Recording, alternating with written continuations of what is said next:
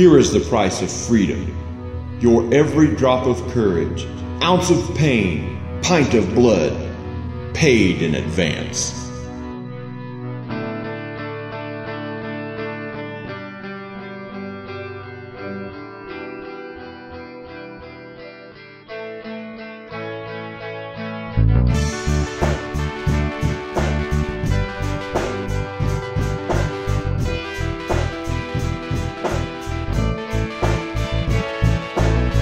Welcome you to Drive Back the Night, an Andromeda Series podcast. I'm Ethan Maestri. And I'm Ryan Mazzacco. Each week we take an episode of Andromeda and we examine it to see what we like and what we dislike about it. This week, sorry man, it's my cousin. I gotta take this. All right. Hey bro. Yeah. What? You want me to get naked and start the revolution? I told you, dude, I will never go back there again. No. I told you no. Okay. Yeah. Look, I got a thing. I gotta go. All right. Yeah, bye. Sorry, man. What was that all about? My cousin, he's just been watching Orange County again. Oh, good flick. Yeah.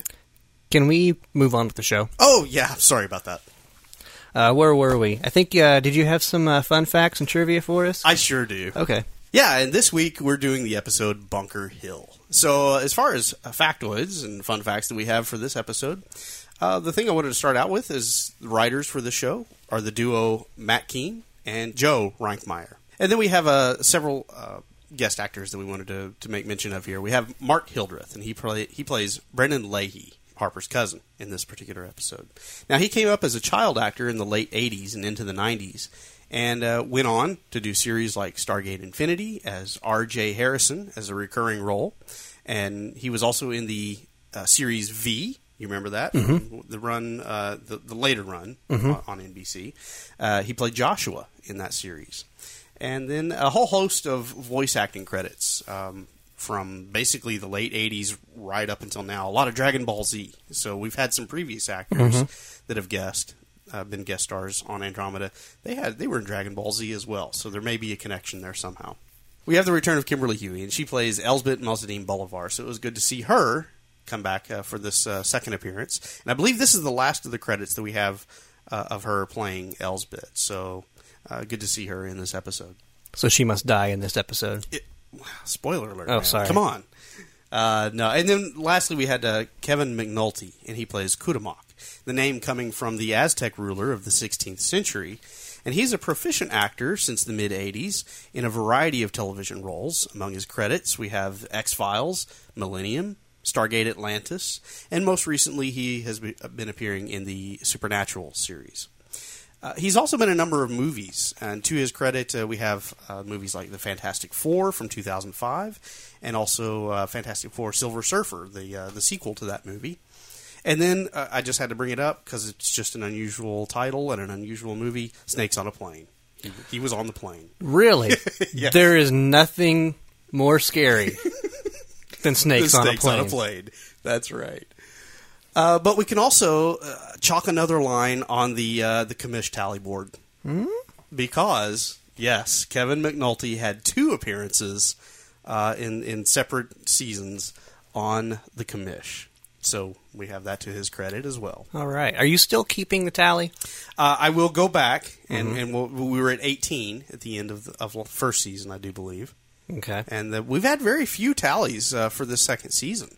As far as the commish goes. Okay. But, it shouldn't be hard to go back through and add to the tally. No, I'm 18. Not 18. 23.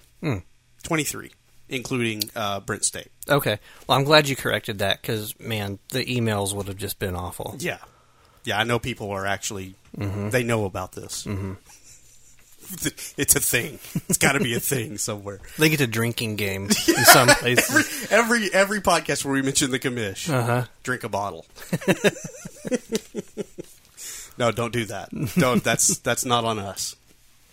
Okay, and then the last thing I wanted to bring up, of course, the episode title is Bunker Hill. And being the history nut, and not so much military, but there is a little bit of a tacit interest in military history on my part. I wanted to bring up what Bunker Hill was exactly because, not all of our listeners grew up in the American school system learning about the American Revolution. The result of the Battle of Bunker Hill during the American Revolutionary War took place just outside of Boston in 1775, and it was considered a victory for the British. However, because of the massive losses that they suffered, it was a discouraging outcome for them. 226 men were killed, over 800 wounded, including a large number of officers. And so while it was initially billed as a colonial defeat, the losses that were suffered by the British troops gave encouragement to the colonies. And so it demonstrated that even the inexperience of the militiamen, they still had enough there that they could stand up to a regular army in pitched battle. And so that was the outcome of Bunker Hill. Loss for the Americans, but a victory as well. And that's kind of a theme that we're going to see recurring in this episode, as we'll get to talk about a little bit later.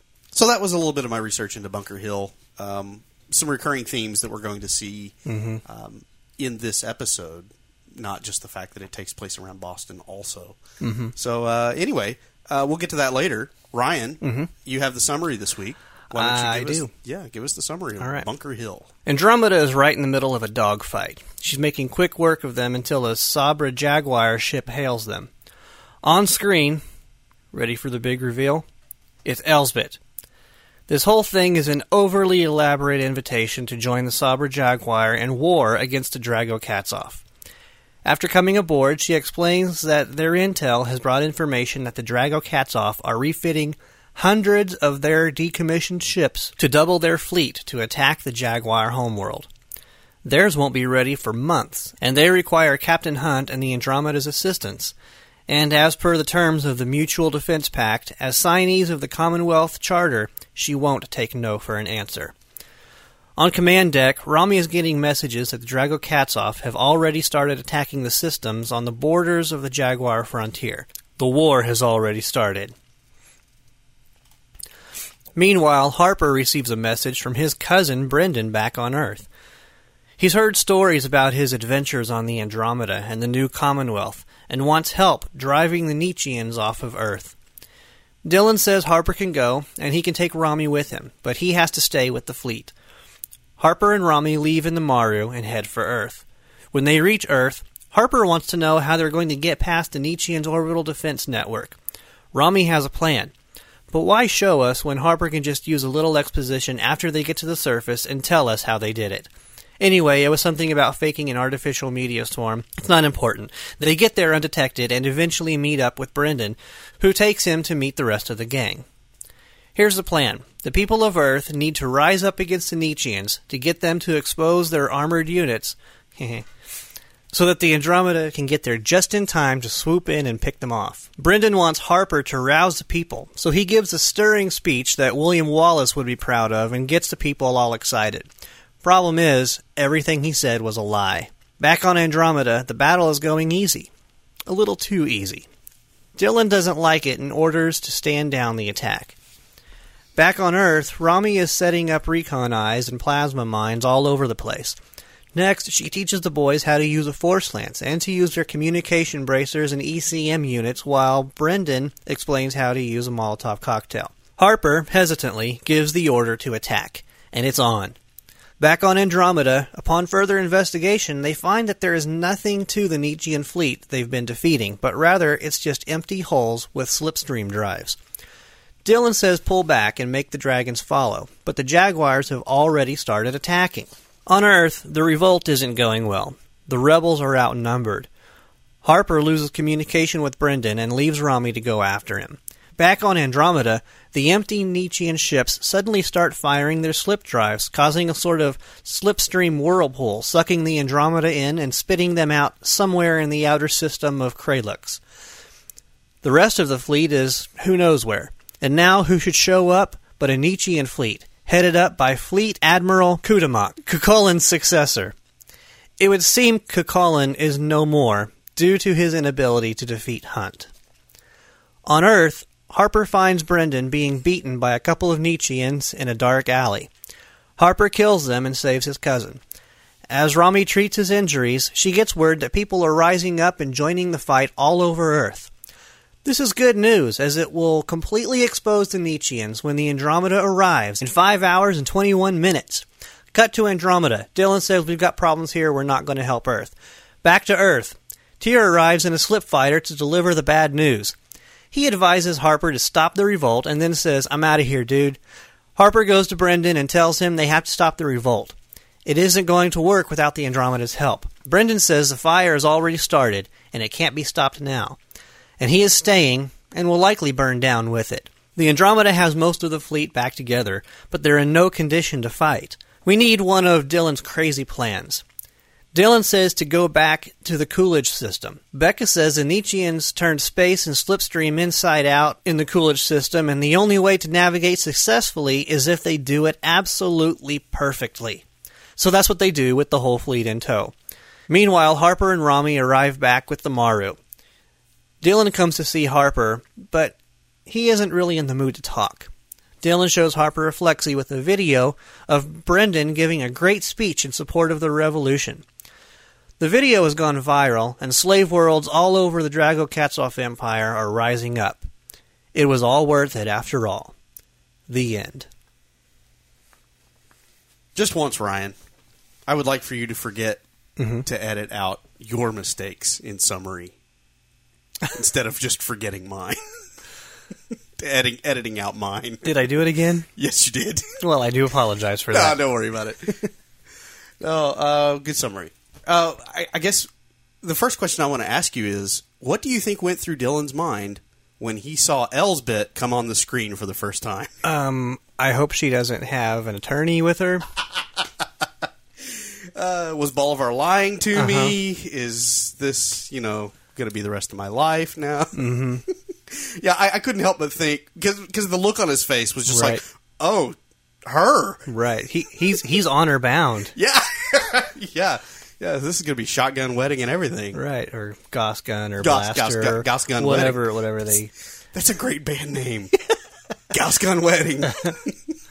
I like it. It's ours. You can't use it. It's ours. Don't use it. No. So anyway, yeah, that was just my thought. When would you see the look of uh-oh on his face? It was very much like what we got last week in the previous episode. Right. So anyway, since you went Elsbeth first, I'm going to go ahead and stay on that. I gotta say, another round of applause for the Nietzscheans. And here's why. I mean, they work so hard on making sure that they are mentally and physically perfect. Even their recovery time is just drastically light years ahead of what ours is now. Yeah. It's just amazing the way that Elsbeth was able to lose all that baby weight in a week's time. Or a couple of weeks. Well, here's what I'm saying. We saw Charlemagne on Into the Labyrinth. That was 2 weeks ago. 2 weeks, okay. She was with child. Yes. Let's just assume, purely for argument's sake, let's say that she delivered that baby while Charlemagne was on the Andromeda in that episode. Okay. Still, 2 weeks. To get back in that form, up and around, I mean, there's no 6 weeks off of work for her. Nope. No maternity leave. All the baby weight gone, no stretch marks. She's showing her midriff and everything. Yeah. So that's amazing. They've got a great reproductive system, before, during, and after. Sure. I'm going to say that that's what it is. It can't be a total oversight by the writers. Do you think she screamed during childbirth? I highly doubt it. I think that's something that a Nietzschean wouldn't do. No. Yeah. No signs of weakness. Mm-hmm. And it kind of makes sense. New hair for Becca. Yeah. I like it. I don't. You don't? I don't. To me, it says, I like to party. That's the look that she's got going on there. And she was really, excessively perky in this episode, I thought. She's not on screen a whole lot. But we haven't really seen her much lately. You're right. Mm-hmm. We haven't. And she was very not upbeat, I would say, but she was feisty, it seemed like. Yeah. Yeah. Yeah. I thought the look went well for her for this particular Okay, episode. that's fine. I didn't care for it as much. I prefer longer hair. Okay. Well, okay, if we're going with preferences, yes, I like longer hair too. But if you got a short haircut, if it's well done, I'll notice. And I noticed. It was, this looked good on Lisa Ryder, I thought. Okay. Let's move on. All right. And we also have further proof in this episode. If we have not been convinced enough, Harper really is a super genius. How's that? He invented a dog whistle. He did invent a dog whistle. Into the ultrasonic. Never been done before. Yeah. Except for the dog whistle. Oh, well, yeah. Yeah. Right. Yeah. The whistle to which I referred, I guess. Maybe it's,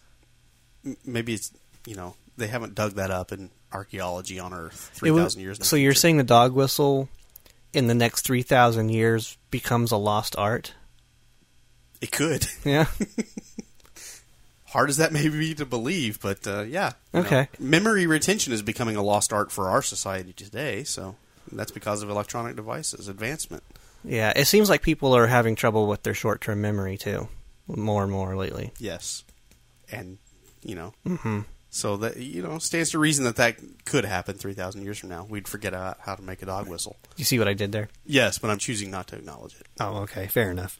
You mentioned in your summary, and it was a point that I totally...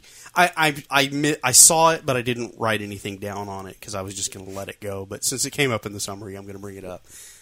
Meteor storm. Mm-hmm. I love how this show is able to paint a very grandiose, very dramatic event without ever showing it to you at all. Right. And then afterward, it's, wow, that was a really dramatic event. That was fantastic. And we're all thinking, oh, we'd sure like to have seen that. Yeah. Oh, there's no budget for it. Right. Hey, you know what? Why show when you can just tell? When you could just tell. Mm-hmm. Yeah, you're right. You're right. And Earth, I'm glad to see that it's a series of underground tunnels. Yeah. In the future. That's right. That's fantastic. Yeah. Well, I think that's the actual city of Boston. You ever seen Cities of the Underworld on History Channel? No, I haven't.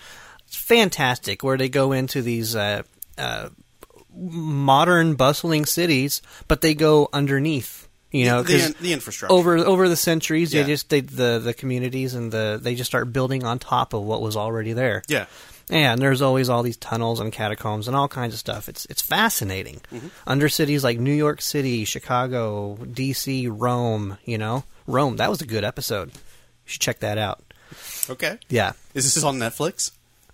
I don't know if it is or not. Okay. Well, I'll look for it. Okay. Anyway. Yeah. Now we're off topic. Yeah, but this is what we got going. This is 3,000 years from now, Cities of the Underworld, Boston. Okay, explain to me one thing. The setup shot that allows us to know that we're on Earth. Mm-hmm. That obelisk in the foreground, was that the Washington Monument broken off, and then collapsed into the dirt? I hope not. Or was that supposed to be something else, and I just missed it? Well, I didn't know what that was, but I'm hoping it was not the Washington Monument. Mainly because it's been 3,000 years. Yeah. Why is it still laying there broken? I mean, if it's been destroyed, I can buy that. The Nietzscheans come on; they want to destroy anything that might give the Kluges hope, right? Yeah, destroy all traces of democracy and whatnot. Yeah, yeah. So I can see why they would want to destroy that. Mm-hmm. I'm just not sure why it's still laying there like it just fell over yesterday. Yeah, I'm thinking that it was probably supposed to be something that's a landmark in Boston. Okay, I think that's maybe what it was supposed to be, because I think we were supposed to establish that this was Boston that they were in. Yeah. So why show Washington, unless the fact that the name Bunker Hill and you immediately think George Washington? Mm-hmm. I don't know. Well, like you mentioned earlier, before we started in your trivia, you said you were explaining a little bit about the Bunker Hill because not all of our listeners grew up in the American education system, so may not know all of the history of the American Revolution. Right. Maybe all they know about America is Washington. Establish that you're on the Eastern Seaboard. Mm-hmm. Yeah. Yeah. Okay. Possibly. That makes it kind of somewhat acceptable. Okay. Except for your argument that you really hope it's not the Washington Monument. Oh, yeah. Well, but... Talking about short-term memory loss. You got me. You got me. But if it is, then I hope that's why. I hope it's not, but if it is... Let's move on. All right. You know, I got a little problem with some of Ozzy's fashion choices. And I know, because I've done this. Chief among them, or first among them, the name Ozzy. Right. Who does that to their child? I don't know. Maybe it's a thing 3,000 years from now, but okay. The thing that I want to tell Ozzy, though, is that the foil is supposed to go on your head. Yes. Yes. What was that? I don't know. What were they trying to do with the foil? It was Reynolds wrap on his glasses. Okay. I guess they're trying to show that that's all he had to reinforce the frames, I guess, maybe. I don't know. Okay. So they had plenty of foil, plenty of Reynolds wrap, but they don't have any Scotch tape. They can make Nietzschean dog whistles out of whatever the material was, but they must be made out of foil. They must be. Mm-hmm. But they can't reinforce glasses with simple black tape or anything like that. It's interesting to me with Tyr and Elsbeth, the scene that they have together, how in the first episode, Tyr is a nobody. Elsbeth wants nothing to do with Tyr, right? Mm-hmm. If I'm remembering that correctly. And then now, on her return, Elsbeth's practically throwing herself at Tyr. Suggests offering herself, not just a sister, an underling or something like that for Tyr, in order to get information out of him. Mm-hmm. And to me, it feels like, to me, she's not in a happy marriage. I don't know if many Nietzschean marriages are happy marriages. Yeah, I think you're right. I think they're more like business contracts. Yeah. Because that brings up an interesting question, and maybe we should save this for later, but since we're on it now, how exactly does that work? How do you make that trade? Because Nietzschean women, okay, of course, Nietzschean males, they can be polygamous. Yes. They take on as many wives as they can, We've right? established that, yeah. But it's up to the females of whether or not they're going to take on a male. Yes. Okay. It's not the male's decision. Well, I mean, he has a part in the decision, but basically she has to offer herself for marriage. Yes. Okay. But can a Nietzschean woman, can she be a polyandrous marriage? Is that a word? I like it. Okay. Go with that. All right. So can they do that? Or what has to happen here? Does she serve him papers? Or does Tyr have to knock Charlemagne off? I mean, what exactly is she proposing here?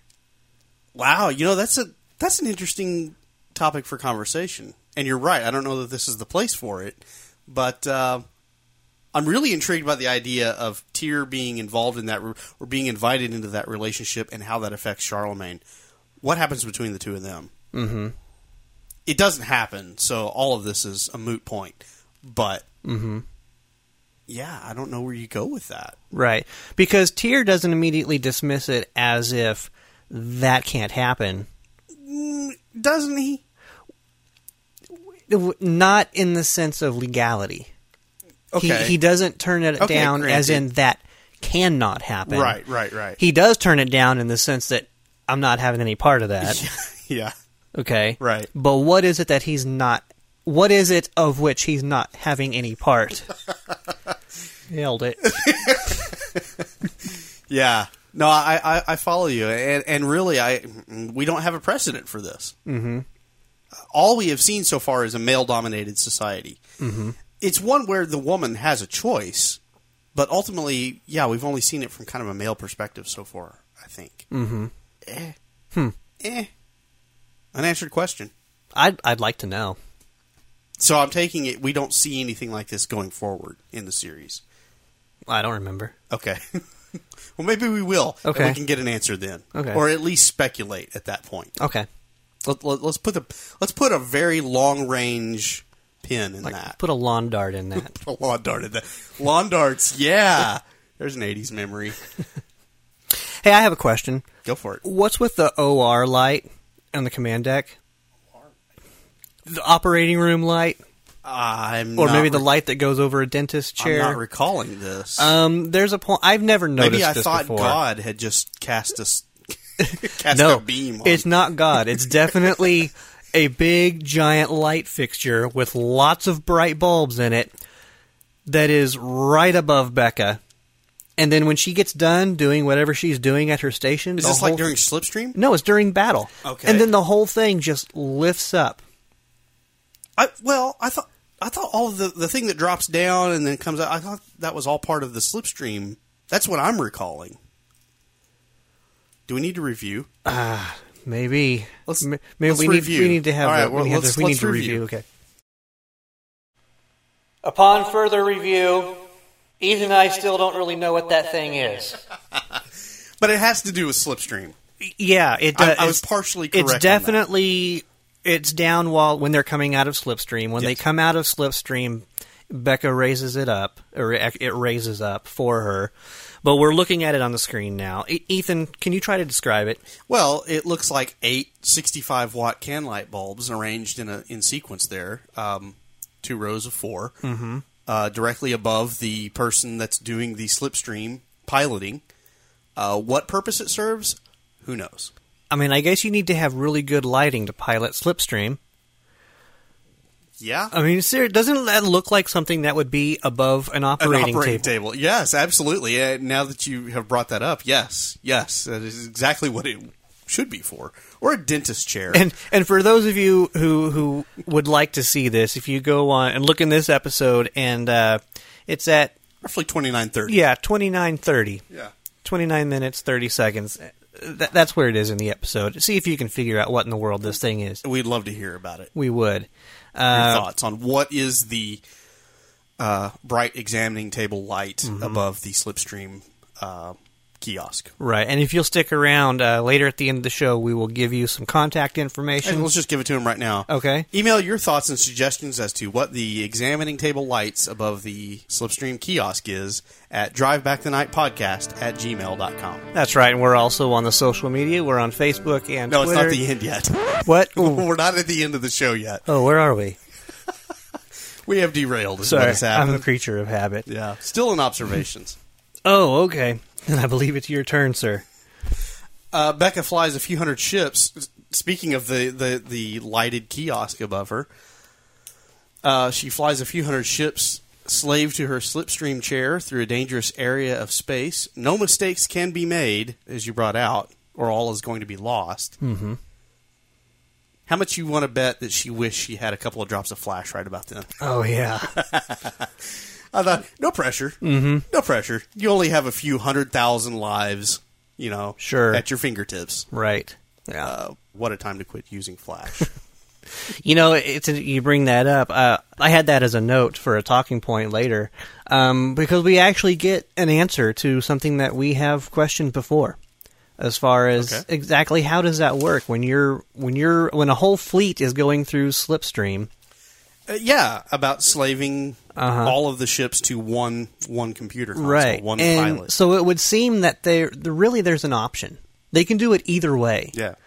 So evidently, the first time, they must have all been piloting themselves, because this time they make a point of making the point that Becca is in control of all of them. Yeah. Let's set it up so that Becca is towing the whole fleet. And she does. Mm-hmm. Quite successfully. She's a great pilot. Yeah, she really is. Yeah. And I guess one last thing before we move on. It took a while for them to realize that this whole thing was just a big setup, a big trap. I'll tell you what their first clue should have been. The Castilians were winning. Yeah. They should have looked at their monitors and said, the Castilians are doing great. Something's wrong. Because we have been in battle situations with them. We've already established they're worthless in a fight. Right. Yeah. And now all of a sudden they're doing great. Yeah, I don't know. Time to work. Well, that is why Dylan is worried. This whole thing just really seems a bit fishy. This smells of, Was that too easy? Way too easy. Was that low-hanging fruit? You left me without anything to add. I'm sorry. Well, you know what? They're still taking him, so I'm going to take him too. Yeah. That's a great point. That's a great point. Well, Ryan, that's enough for our observations of the show.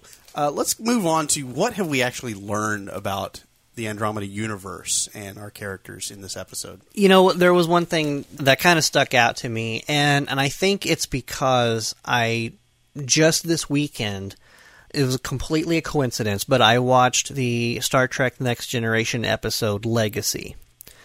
Refresh me. That was the one where they went back to Tasha Yar's home planet, and they met her little sister. Yeah.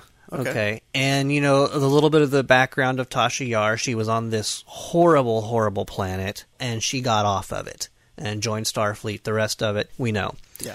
Unless you don't know, then go back and watch Star Trek The Next Generation. After you finish watching Andromeda. Don't waste your time with that other Gene Roddenberry show. Right. It took him a while to get his feet. Now we're going to have the emails. Yeah, now they come. We're kidding, but anyway, there were so many parallels between that story and this story. You have the one who goes away and tries to make a better life for themselves, and the one that stays behind.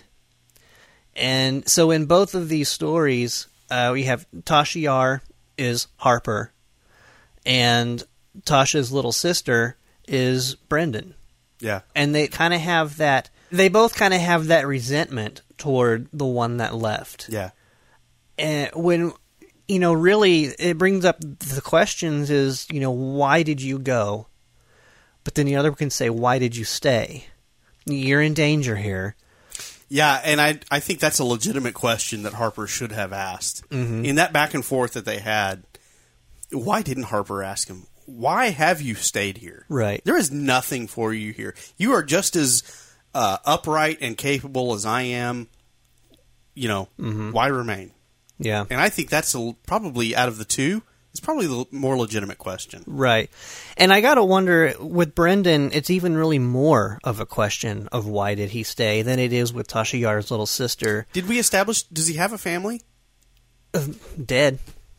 Is there anyone there of significance to him, besides acquaintances and friends, that have joined him in his... And it's only 5 of them that have joined him right. in his resistance movement. Right. Yeah, no. What's holding him there on it? What's holding any of those people there? It's home. Yeah. It's Earth. And they just don't want to let and go. Harper does indicate that it is still important to him. Right. So therefore it would be important to them. But not so important that he's going to stay there and live a miserable life constantly in fear of the Nietzscheans. You know, that he had his chance and he got out. The rest of them had their chance. They didn't get out. Well, okay. Now we're, I think, assuming a bit much. Did they all have a chance? No.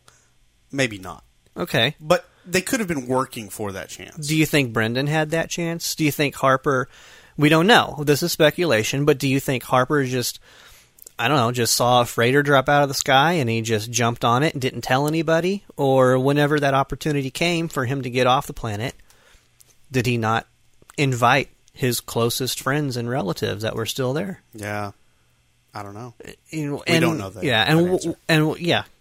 Like you say, though, what was there for Brendan?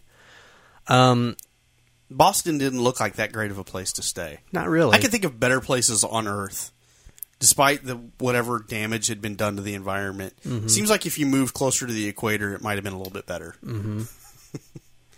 or go north, maybe, where it's a little cooler, maybe, if it's greenhouse gases or whatnot. Mm-hmm. I don't know. I'm speculating again. Well, that's okay. That's what we do. It is what we do. Going back to this Legacy episode with Tasha Yar's sister. Way to bring this back to Star Trek again. Anytime I can. Yes.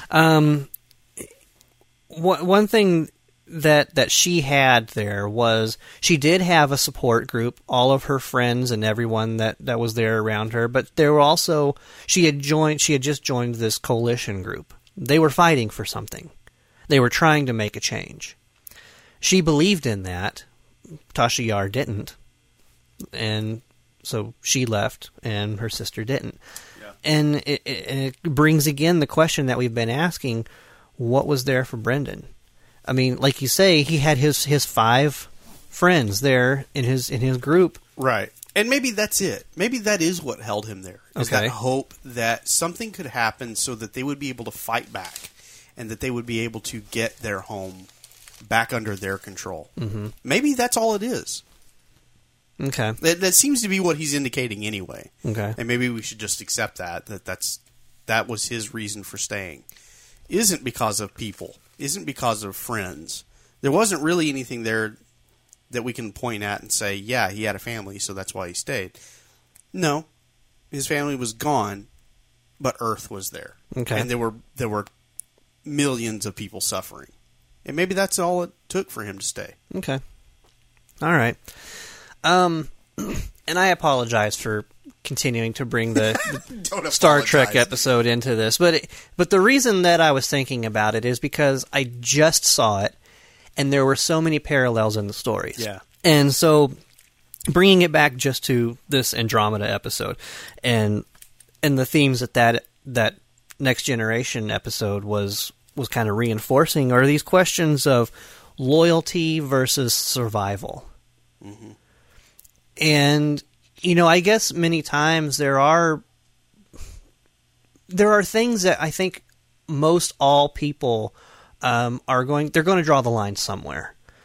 Something is more important than their survival, or something is more important than their loyalty. You would hope not. You'd hope you'd be loyal.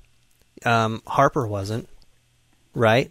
I mean, in the end, he kind of ended up being a little bit. Yeah. But when he got his chance, he was gone. Right. But don't you get the impression that because of what he was up against with the Nietzscheans after him and losing his parents because of him, Right. don't you think that would have been those Nietzscheans being after him and losing his family, that would have been a very clear and present danger for him, and that would have been a reason for him to get off planet. Oh, any way absolutely. possible. And I don't question his reasons for getting off of Earth. Okay.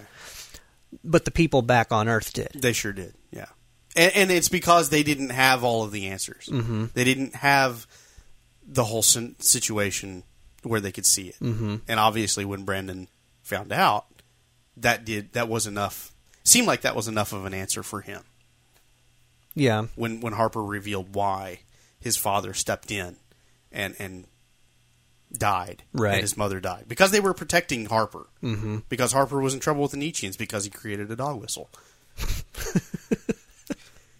A little odd when you say it out loud, but it seems kind of silly now, but, there was reasons. Mm-hmm. So let that be a lesson to you kids. Don't play with dog whistles in public. Right. And don't play with laser pointers near the airport either. That's true. The more you know. It was just kind of interesting, though, the lines between survival and loyalty or betrayal.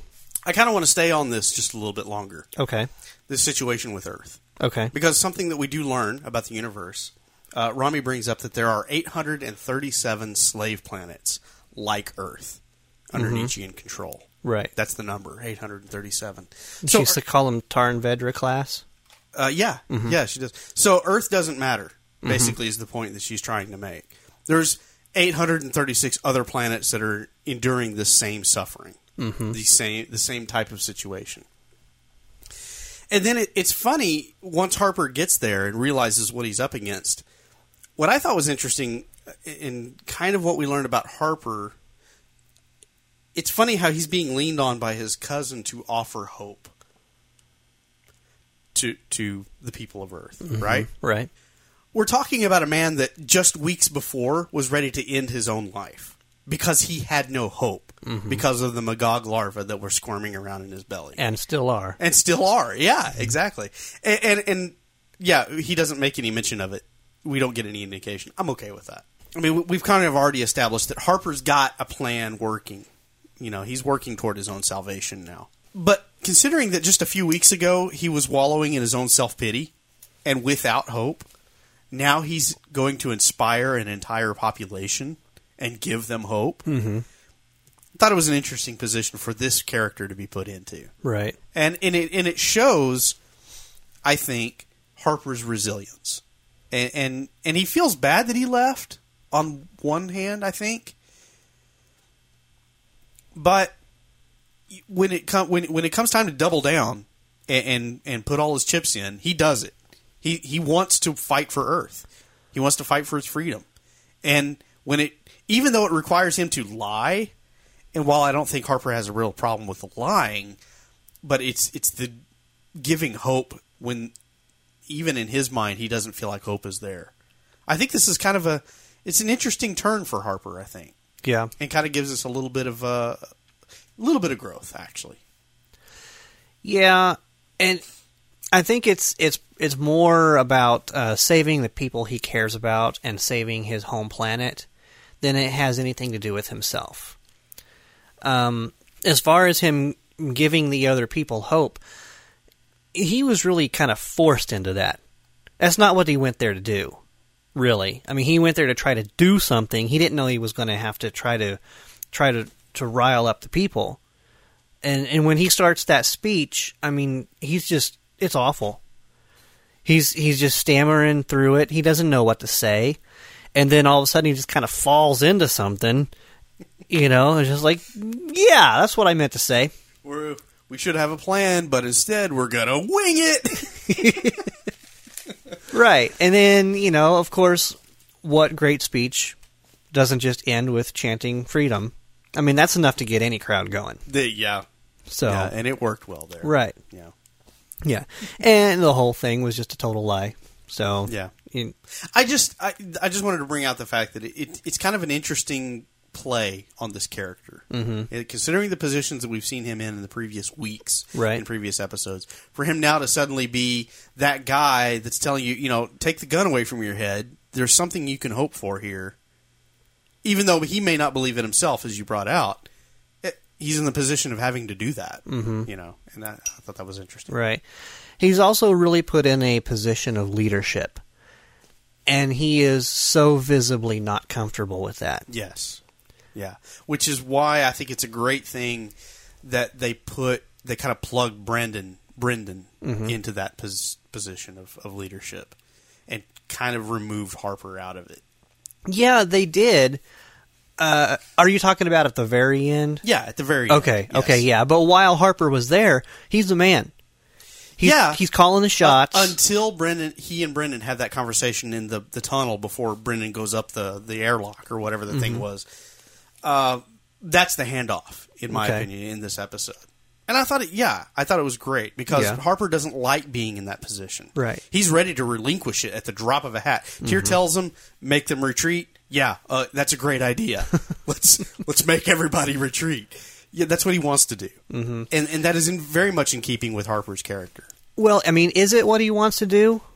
When Tyr tells him that, I mean, he kind of butts heads with Tyr a little bit. It's not what he wants, but it's because he doesn't want to make people mad. He doesn't want to upset the people. Yeah, you're right. I see that. But in the end, he's like, we have to tell them to stop because they're going to die, mm-hmm. and then we can't do anything. And Brendan's like, no, we've lit the fire, right? And I'm part of it. I'm going up this ladder right here, right? And he does. So yeah, I feel like we've harped, mm-hmm. pardon the expression, a lot on Harper for lack of growth as a character and mm-hmm. taking a few steps backwards in this second season. But I think here we've seen some progression. Yeah, and he's flawed. Yeah, he still has issues to deal with and some self-centeredness. But I liked Harper better at the end of this episode, I think. Yeah. And it does follow the regular pattern of what Harper always does. He always goes for the selfish decision first, the easy way out decision first, and then he ends up doing the right thing. And now the selfish part, it wasn't as extreme this time. Right. It was very short-lived. Most of it was really just being uncomfortable with being in charge. Yes. Ordering what ends up being thousands of people possibly to their deaths. Yeah. Anyway, that's my observations on that whole situation there. Another point that I wanted to talk about. Okay. We learned why Bolivar Charlemagne is so eager to sign on this alliance with the new Commonwealth, right? Right. What was that? Why was he in such a hurry? Oh, it's just problems with the in-laws. Troubles with the in-laws, yeah. Yeah. He's ready to go to war. Mm-hmm. Yeah, and so apparently they are ready to start the war with the Drago Kasov Pride at the time that he's meeting with Dylan on the ship. Because you can't imagine that they're refitting vessels and gearing up without that intention, without a start date in mind. So they're ready to go. Elsbeth shows up, and we get to see Charlemagne's overconfidence is evident in that episode, a couple episodes back. Into the Labyrinth. And we get nothing different with Elsbeth. That arrogance is there with her, too. Right. And so what I'm seeing here, she's willing to take any kind of victory. A victory is a victory. Right. Dylan is cognizant of the fact that that's not really true. And he explains that fact to her. She doesn't get it, though. No, I think all of the Sabra Jaguar, they need a little Admiral Akbar on all of their ships. Yes, just to tell them. Yeah. Yeah, and there's a Mon Calamari Castalian joke in there somewhere, but we don't have time. No time. But in any case, Dylan knows this, and it's great that he's there to be kind of the head of this alliance. Because otherwise, do you get the feeling that if the Jaguar, Sabra were left to their own devices, they probably would have eliminated themselves. They would have taken themselves out of the power. It would have been a one-day war. Yeah. Yes, it would. Yes, I mean, the Drago Kasov had it set up so beautifully. Yeah. Speaking of that setup, we were talking a little bit ago about the fact that they had empty vessels. Right. And yet they were fighting, weren't they? It seems like they were fighting. I mean, if the Castilian ships having success against them is not enough of an indicator that something's wrong here, something's fishy, then it would be the fact that none of these Nietzschean ships are firing back. Yeah. That was never mentioned. Right. So we have to assume they are actively fighting against these enemy vessels. Yeah, so my question is, how does that work? Do you have a crew of Nietzscheans on board? There's I don't think no so. way. There is no possible way. You're right. I agree with you. Because that would be suicide. So what I'm thinking is, they talked about 837 slave planets. Have the Drago Kasov, have they just put humans and other aliens on board these ships to fly them and fight? As proxies, basically? They would still have to have all the systems online. I mean, the way they describe these ships, they say they are empty hulls with nothing but a slip drive. I don't know. And here I am. Look at me. I'm making this a Star Trek discussion. Think back to Star Trek 3. What did Scotty do for the Enterprise? He made it able to function with only, 5 people on the bridge. 5 volts. Yeah. Oh, that was Apollo 13. Okay, no, not voltage. No, I was talking with like 5 or 6 crew members on the bridge. Fully automated. Now, it ended up blowing up in their faces, but, it's Scotty.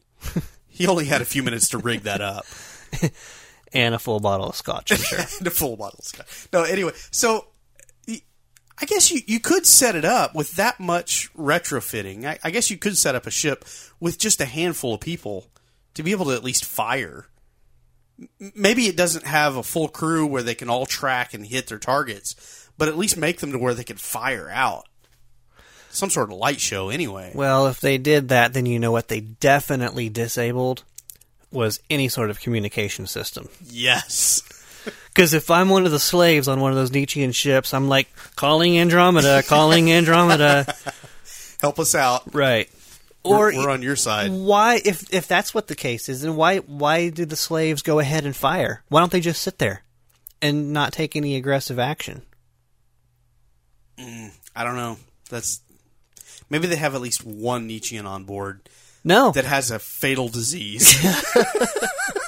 That says, all right, I will kill you if you don't at least do this. Okay, so maybe they've got some of the sterile or otherwise defective Nietzscheans. We know there is some imperfection out there. Yeah. Yeah. Are they going to sacrifice themselves, though? I mean, Okay, now you're getting into a whole another realm of speculation. Well, I'm going to say no. They're not. It is so deeply ingrained in Nietzschean culture. They, under absolutely no circumstances, do they sacrifice themselves. The only thing... However, there is a precedent for Nietzscheans sacrificing themselves for the greater good of other Nietzscheans. I don't think so. Only Drago Museveni. That's been stated. The body of Drago Museveni is the only thing that a Nietzschean holds in higher regard than their own selves. Okay. It's the only thing. Okay. Put a pin in that. We're going to have a They discussion don't care later. about any other Nietzscheans, any other people. The only reason they stay with all the other Nietzscheans is because it's better for them. Yeah. Okay. Okay, I'm willing to accept that. I feel right like I've now. started yelling. But I feel like we're gonna come back to this conversation a few more times Okay. in light of other episodes and other things. So okay, I'll accept that for now. Okay. I will accept the fact that we don't have an answer right now. All right. I just don't think there was anyone on those ships. Okay. The description that was given, empty hulls with nothing but a slip drive. So I think there's no life support, nothing on them to be a fully functioning or even partially functioning ship. How are the weapons firing? How are they flying around? How are they making evasive and attack maneuvers in some sort of battle formation? This whole part of this doesn't make any sense to me, and it's kind of bothering me. It's either elaborate AI or somebody sacrificing themselves. Okay, well, I haven't seen anything to indicate that any other... AI doesn't have to be Rami AI. You can do a basic program. Honestly, in all honesty, the battle scenes in this episode looked like they were taking those ships out pretty easily. Well, they were, but that was the point. Yeah. Okay. So just very basic AI, ones and zeros. If this, then this. Okay.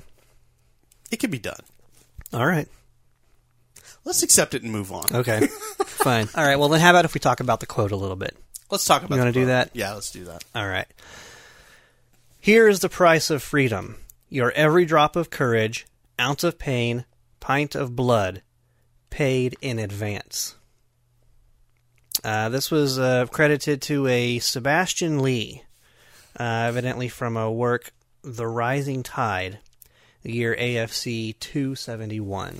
Okay, I'm going to be perfectly honest in this. All right. Ryan, you're going to have to help me understand how this quote relates to Bunker Hill. Well, you're the history buff. No, I'm not talking Bunker Hill history. I'm talking Bunker Hill the episode. Oh, okay, we're going to talk about that? Yeah. Okay, well, I think it's got to be what they're going through in Boston, making that first strike. They say it in both storylines, in Boston, and they say it on the Andromeda that the I remember exactly how they worded it, but basically the first attack you usually lose. Yeah, that's true. They do say that. Okay, and they use that in both situations. So basically what it comes down to is you're going to fight for freedom, but you yourself are not going to experience that freedom. It's going to be people coming after you that will benefit from the price that's paid, which is your blood. Right. All right, that makes sense then. And I think this is a quote that a lot of people would subscribe to. Yeah. Definitely. Yeah. I mean, what's the price of freedom? Yeah, it's usually blood. Mm-hmm. Blood Right. is usually shed for it. Right. And you look at I think this episode is very America centric, don't you think? I mean, they make references to Bunker Hill and Boston. This is where the I can remember exactly how Harper phrased it, but basically saying this is where the greatest, I don't want to say civilization because it's supposed to be the Commonwealth that was the greatest civilization ever. Yeah. But that's pretty Freedom much started here. I think right. it's That's something pretty like much that what he said. alludes to. It's just the fact that this is where everything started. Yeah. The greatest whatever Which is it kind was of an that he arrogant said. statement because didn't Greece have a democracy? Oh yeah. Okay. All right, so I wasn't wrong in that thought. Then. Okay. Well, I don't know if he was specifically talking about democracy, but I guess just the way that they want to live. Yeah. They're basically saying the American way of life. But I think this transcends just the American history. Any country that is in existence now or has existed throughout history, if they had any sort of sovereignty for themselves or any sort of measure of freedom, usually it's always the result of conflict. Yeah. There's always conflict before Yeah. before any of these things are obtained. And so, I mean, I think that this quote really is proven throughout history. Yes. And yet, my thought during this episode and watching it, because yes, I'm seeing the very Americanized kind of point of view, I guess, that you're talking about, that you're alluding to in what you just said there. But at the same time, I'm thinking about like the Arab Spring and how a lot of people rose up. You had the revolutions. You had people laying down their lives, paying that price for freedom for others. Mm-hmm. And what's the result of it? It's a bigger mess than ever. A lot of those people that laid down their lives just laid down their lives, and the people left behind don't have the freedom. It's just as much a mess in Libya and Egypt and Syria and all of those places where we saw the same kind of rising up that you saw in the United States or the colonies back in the 1700s. Mm-hmm. And so I think it's interesting how, yeah, that's a statement that most people will look to and subscribe to because of what they know from history. And yet when you see that sort of thing happen today, the dividends aren't the same. And I think that's kind of sad that's the kind of world that we live in today. For me, what I take away from this episode, are we talking about what we learned from the episode itself or how we feel about the episode? Is that where you want to go now? I think this is a good segue into it. So I'm just going to jump in both feet and do this. What I really homed in on was Dylan talking about how he doesn't say it specifically, but there's victory and defeat. Yeah. Right. And I feel like that's the message, that's the positive message to take away from this episode, is you might fail. And here again, Bunker Hill, the American Revolution, that was a failure for the American Revolutionary Army. And yet it wasn't. Mm-hmm. You could see that there was victory in that misstep, in that failure. And that's what we see in this episode here. And I think that's what you have to take away from this episode. Is that you're going to fall. Right. You're going to make mistakes. Try to see the positive in it. Try to find the victory in that. Learn from it. And then make it a real victory later. Mm-hmm. And I think that's what you have to take away from this. The difference is that in real life, to see the results of that is not always immediate. Right. The American Revolution lasted for years. Yeah. There was still some time that passed after the Battle of Bunker Hill. In this episode, we see almost immediately they see the success of their failure in both cases. The war went on after that. Mm-hmm. Till, what, 1780? 1783. 83. Yeah. According to the Googles, it's 1775 to 1783 was the American Revolution here. So it definitely it took some time. It took some time. And like I said, it didn't even end after 1783. There was still yet another war to settle the issue, 1812. Mm-hmm. So, yeah. Yeah, they had to wait a while for the freedom that they wanted to be established. Mm-hmm. Yeah. And so that's what we see here, too. Those 837 worlds, including Earth, are now rising up. And it's going to be a while before they realize the freedom that they're going to be many are going to be laying their lives down for. Mm-hmm. It's a long road ahead of them. Yes, which is usually how it is. As for my thoughts on the episode, yeah, I enjoyed the episode. Do I think it's one of the better ones? No, I kind of don't. But I enjoyed watching the episode. The message that it gives kind of depends on which one you want to home in on. Is the message fight for freedom? Because that can be problematic. as we see today, or do you want to subscribe to the victory and defeat message? I like to look at it as you can you can find victory in a defeat. And I think that's the more positive message to take away from this episode. If you look at it with that point of view, I think it's a good message. And I like the episode because of it. But ultimately, as for an episode to sit down and watch, it was kind of hard to get through. It's not my favorite. But I think it's a good episode to see. Am I being ambiguous enough? Maybe, I'm not sure. Okay. All right. I am. But I'm not. Ryan, what did you think of the episode? You know, I really didn't have... there weren't any glaring problems with this episode other than what we couldn't figure out about how those Nietzschean ships were operating. Right. Okay. Minor point. Didn't really have anything to do with anything except the whole battle scene on which the crux of the whole episode really stood on.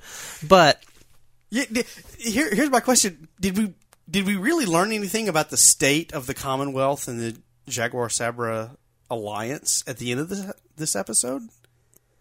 Other than they're using the Commonwealth. I mean, they are. We've established that. But did we learn anything about the status at the end of it? Basically, Dylan says, we were beaten, but we survived. We can learn from this and fight another day. Right. So, yeah, we kind of really don't know what the status is with them. Right. Well, you know, the Drago Katsoff, they're so treacherous and so ruthless. I don't think that if Dylan said, "Hey, you know what? We're out," I don't think they're going to care. They're in, whether they want to be or not. Yeah. They're Commonwealth. Sabra Jaguar is Commonwealth now. You know, the enemy of my enemy is still my enemy. All right. Right? That's what Drago Museveni said. Is not Drago Katsoff, is Sabra Jaguar, are they Commonwealth or are they just in an alliance with Commonwealth? They signed the charter. You're right, they did.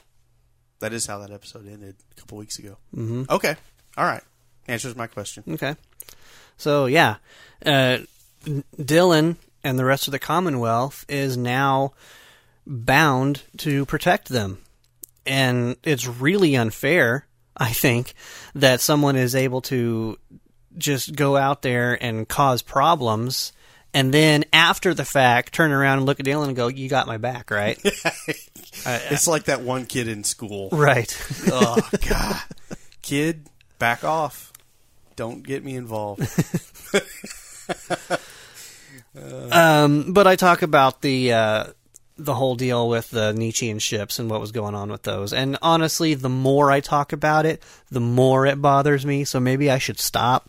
Yeah, we should. Okay. This would be a good place to stop. Right. But that's really the only problem that I have with this. Okay. That and Elsbeth's amazing turnaround from giving birth to looking like she does just 2 weeks or less, time after having her baby. But they're Nietzscheans, so I'll buy it. Yeah. I'll put it there. I think we have to accept it. Okay. All right. I wonder if Nietzscheans even gain weight during pregnancy.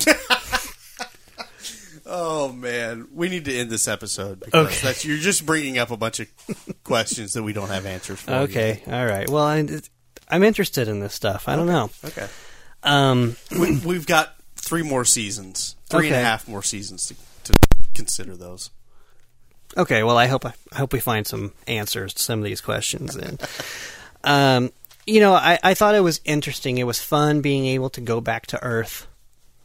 Who doesn't love Earth? Yeah. Except everybody that's in the Commonwealth now, 3,000 years from now, they all pretty much hate Earth. It doesn't matter. Right.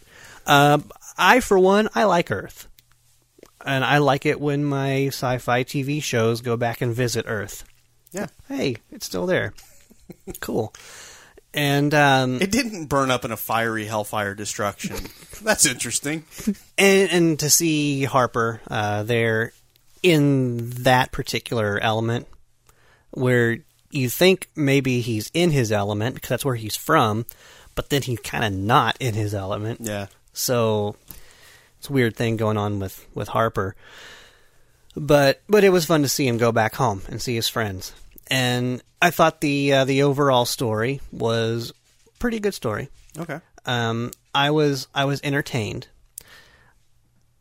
Like you say, probably not my favorite so far we've had this season, but we've had some really good ones. So that's kind of unfair. Yeah. To say that means that it's a bad one, because it's not. I don't think it's a bad one. I think it's a pretty strong episode. Okay. And you gotta imagine going forward, man. The Sabre Jaguars just picked a fight with the Drago Cats off. Yeah. And Dylan's right in the middle of it. The Andromeda is right in the middle of it. I don't think that's something that could just go away quietly. No. You wouldn't think. There's got to be repercussions. Right. So if the Andromeda riders happen to remember what happened this episode, then this could make for some pretty good episodes coming down the line too. Okay. So, are you tipping your hat? No. As to what's coming? Okay. No. All right. I'm just saying. What you haven't tipped your hat to is, did you like it, dislike it, or are you ambiguous? No, I liked it. Okay. I liked it. No, that's what I said. It's not my favorite. It's not the best one. But you liked it. But I did like it. Okay. Yeah. I enjoyed it. All right. Well, that being the case, whether you liked it, like Ryan did, or disliked it, or are just ambiguous about it, like myself, we'd love to hear from you. We'd like to find out what you thought about the episode, Bunker Hill, or any other episode of Andromeda. And if you wanted to do so, you can certainly email us your response to drivebackthenight@gmail.com. And we're also on the social media. We're on Facebook and Twitter using the handle Andromeda Pod at both of those places. We're on Podbean. And that's where you can find every episode of Drive Back the Night. We're at www.andromedaseries.podbean.com. And if you listen to us on iTunes, you can certainly subscribe to us there. We'd appreciate that. And be sure and leave us a review, or even just some stars. We'd certainly appreciate that. Good thanks to our big friend Doug Anderson, who, by the way, I want to give a shout out to him, because a couple of weeks ago he gave us his voice for the quote, and I did a little bit of effecting on it, and he did not know I was going to do that. The particular episode was given by a Than bug, and so I affected it to make him sound like a Than bug. And he listened to it, and then he approached me later and said, "What was that?" Where was I at? Yeah, I didn't know you were going to do that. Yeah. But anyway, thanks to him for not only giving us his voice on occasion, but also for being of support about it. Yeah. We are an Age of Geek production. They're www.ageofgeek.com. We have good conversations both on Age of Geek and also on here. It just seems like a lot of times we just go around and around and around and around and around and around and around and around and around. Kind of sounds like an episode that's coming up. Is it? Is it the next one? You know what? I think it is. What's something that just goes around and around and around? I think in Greek mythology there was the Ouroboros. Oh, okay. We'll talk about that next week.